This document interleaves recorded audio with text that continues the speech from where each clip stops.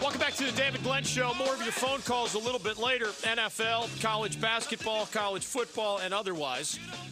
Another great guest, as promised, Chris Fowler earlier on college football from ESPN. He's on the call for Pitt Clemson Saturday night. And remember, we will be there in Charlotte with our big tailgate tour. It is the final stop on our 2018 edition, driven by Continental Tire. Chris Fowler earlier, Bubba Cunningham of UNC dropped by to talk about Mac Brown and other things. I have a quick coaching carousel nugget to share as we welcome in Mr. College Football himself. Georgia Tech football coach Paul Johnson is expected to announce his retirement after 11 seasons with the Yellow Jackets, according to reports at ESPN and elsewhere. Tony Barnhart joins us now, writer and broadcaster for the SEC Network, ESPN, 680 The Fan right there in Atlanta, also a columnist for TMGCollegeSports.com. Tony, welcome back to the David Glenn Show. How are you? I am doing well, DJ. We're going to get into the playoff stuff, of course, but since this is breaking news right there in Atlanta, when you think of the Georgia Tech football job or the UNC football job filled by Mac Brown or even the Louisville football job vacated by Bobby Petrino still open, how do you prioritize such things? Because it feels like this league's best jobs are at places like Florida State, Clemson, Virginia Tech, and some would say Miami. You know, are all three of those, Louisville, UNC, and Georgia Tech, sort of middle of the pack by ACC standards in your eyes? Well, no, in my opinion, the North Carolina job is easily the best of those three.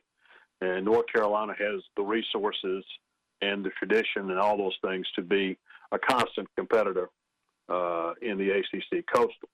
Georgia Tech, you know, people, I know people will laugh, and particularly in the Georgia Tech circles. I'm telling you, they're going to miss Paul Johnson. You're talking about a guy, and I just saw Chris Lowe's tweet out. He was there 11 seasons, finished first or second in the ACC Coastal in 7 of 11 seasons. Wow. Well, I wish the next guy good luck.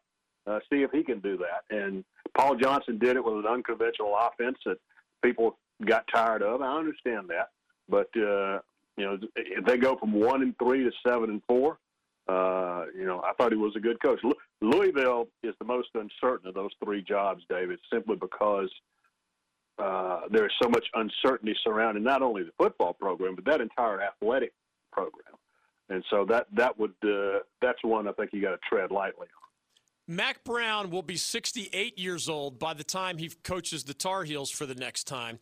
Paul Johnson's a guy I've known for a long time. He's only 61 years old, and yet it's felt for a while like he was getting tired of Georgia Tech, and Georgia Tech was getting tired of him, and he's a little bit of an ornery, as much as I love him, he's a little bit of an ornery personality, and if some of the fans were tired of the wishbone and the triple option. What is your sense, being right there in Atlanta, of what got us here? Because 61 by today's standards, you know, Boeheim and Krzyzewski are running around in their 70s in college basketball. Mac's the new guy at 67. Paul Johnson's stepping away at 61. Yeah, I don't know that Paul's going to step away entirely. I think this will be a good move for him. I think somebody's going to come to him and say, "Hey, coach, we want you to do this, we want you to do that, so you can keep coaching." But I don't think Paul's done coaching. I will say this. If anybody was going to walk away at 61, it would be Paul. Yes. because Paul would say, you know, I'm pretty much over. Let's go do something else. Let's go to Lake Oconee, play a little golf. That would be fine. I mean, I've known Paul a long time, and enjoy the times we get to visit with each other. Great, dry sense of humor. Incredible sense of humor. And so I wish him the best. I have not talked to Paul. I hope to do so soon, but I don't think he's done. I really don't. Well, the phrase "marches to his own drummer" if it was not made with Paul Johnson in mind, it absolutely applies to him well, and I share your sentiment. I wish him well, whether it's playing golf, hanging out on the lake, or jumping back into football. We'll see if it's a true retirement from coaching. According to very early reports, you mentioned Chris Lowe, Adam Rittenberg also in on this one from ESPN. L.A. Chargers offensive coordinator Ken Wisenhunt, who is a former Georgia Tech player, is expected to be a top candidate. Would that make sense to you? Yes. Ken Wisenhunt was a great tight end at Georgia Tech, played for Bill Curry, has certainly done well in coaching. But the key, David, to this job, this is a different job now. Yes. It is a different job. The academic, or put it this way, every freshman, I don't care who you are, every freshman has got to take freshman calculus. Okay. Yes. So it is a different deal. And oh, by the way, you're sharing the state with a guy who's got it rolling pretty good right now. And in many cases, Georgia Tech can't recruit some of the same players for differing reasons. Yeah. It's just a really, really tough job. There are fans who roll their eyes at me when I say such things about academics, and it's not as simple as what's your GPA, what's your SAT score, although, of course, that matters. And ask Wake Forest, ask Duke, ask Boston College whether they can recruit the way everybody else does. Some fans roll their eyes and say we exaggerate. I've come to believe that it's underestimated how important such things are, including at Georgia Tech, because you know the deal, Tony. If you and I were kings of the college football universe and we could plop somebody down on the best real estate, it might be Atlanta, where you have Florida to your south. You're surrounded by the Peach State. You've got Alabama and Louisiana to your west. You've got the Carolinas to your north. I mean, holy cow. It's like, starting an oil company while located in the middle of the Middle East. And yet Georgia Tech hasn't been able to sort of, at least lately, hasn't been able to ramp it up the way others in that geography have done. Yeah, and the only guy who's really been able to do it was George O'Leary. Since Bobby Ross in the 90s and others, George O'Leary pretty much went toe-to-toe with Georgia and did well. I think he won. Jim Donnan was fired because he lost his last three to Georgia Tech. So, and again, there's a lot of great players in Georgia and a lot of great players surrounding Atlanta. The question is, how many of those great players can Georgia Tech convince to come play in downtown Atlanta and academically do the work? Tony,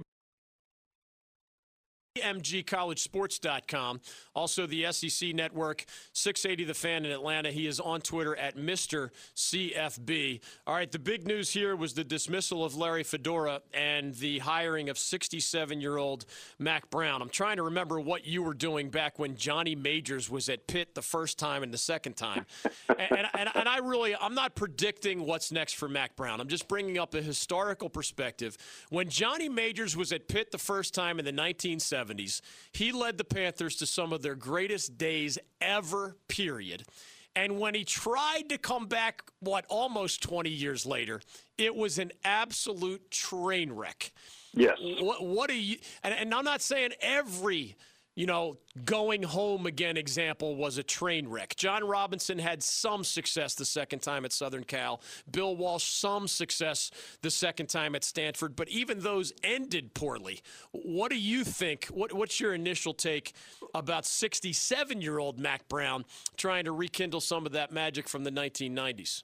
Well, two things. Number one, those jobs you talk about, for example, the Pittsburgh job, the North Carolina job is so much better. There's so much more that you can do at North Carolina as opposed to playing in downtown Pittsburgh. Secondly, none of those guys was Mack Brown.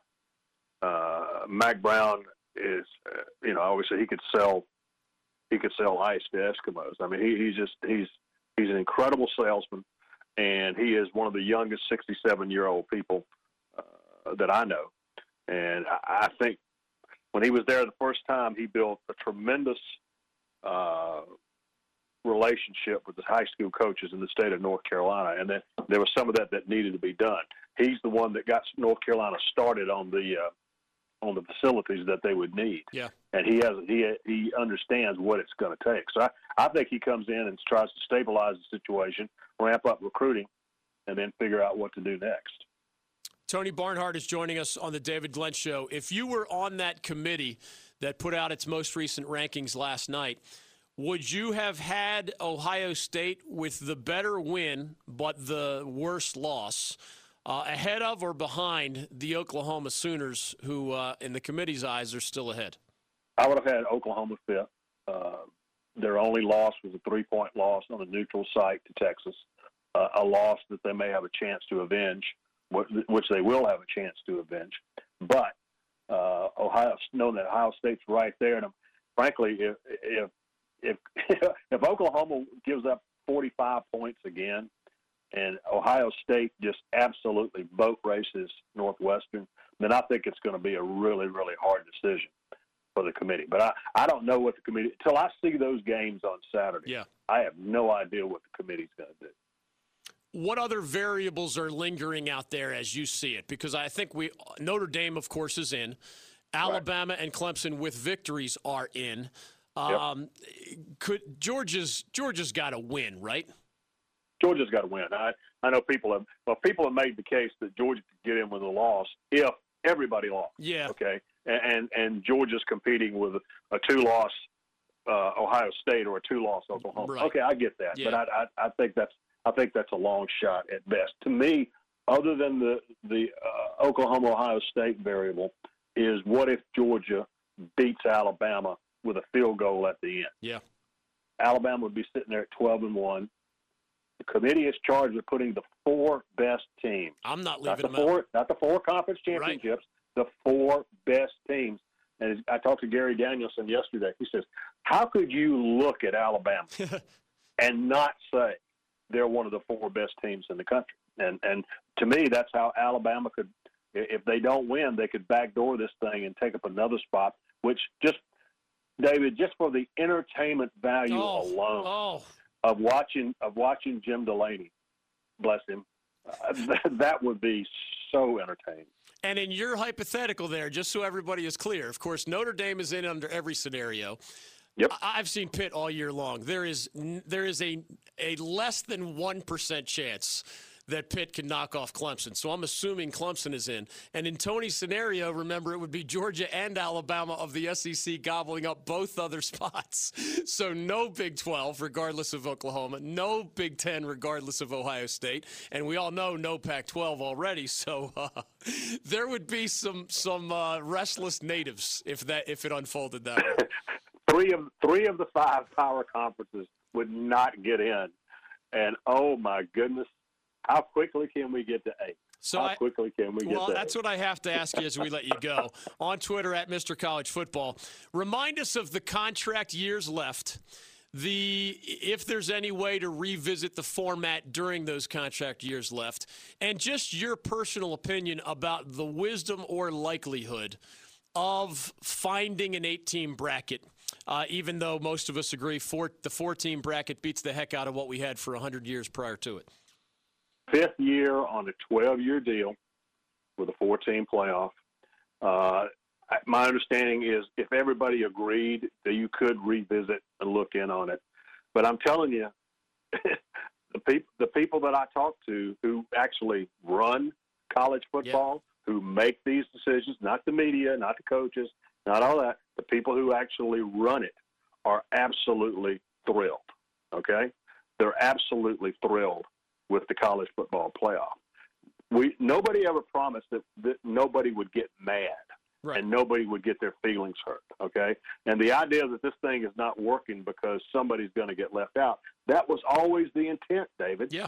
The intent was who's going to get left out. That was going to be the engine or the energy that drove the engine. And I don't see a change anytime soon. If you're the king for the day, do you believe 8 is better? No, I don't. No. And I'm getting to be a minority in that group. But it's just, somebody put it, what's worst? Leaving out teams that are good enough to be in or putting in teams who are not good enough to be in? do a 1 versus 8 that goes 55-0. Okay, I just think it's more important to put teams who deserve. If some get left out, then so be it. But it's not as bad as putting in teams that don't deserve to be there. Tony Barnhart, find more of his wisdom and wit at tmgcollegesports.com, on Twitter at Mr. CFB, MRCFB. As always, thanks for the time, especially at such a great time of year. Appreciate it on the David Glenn Show. All right, DG. Take care. You got it.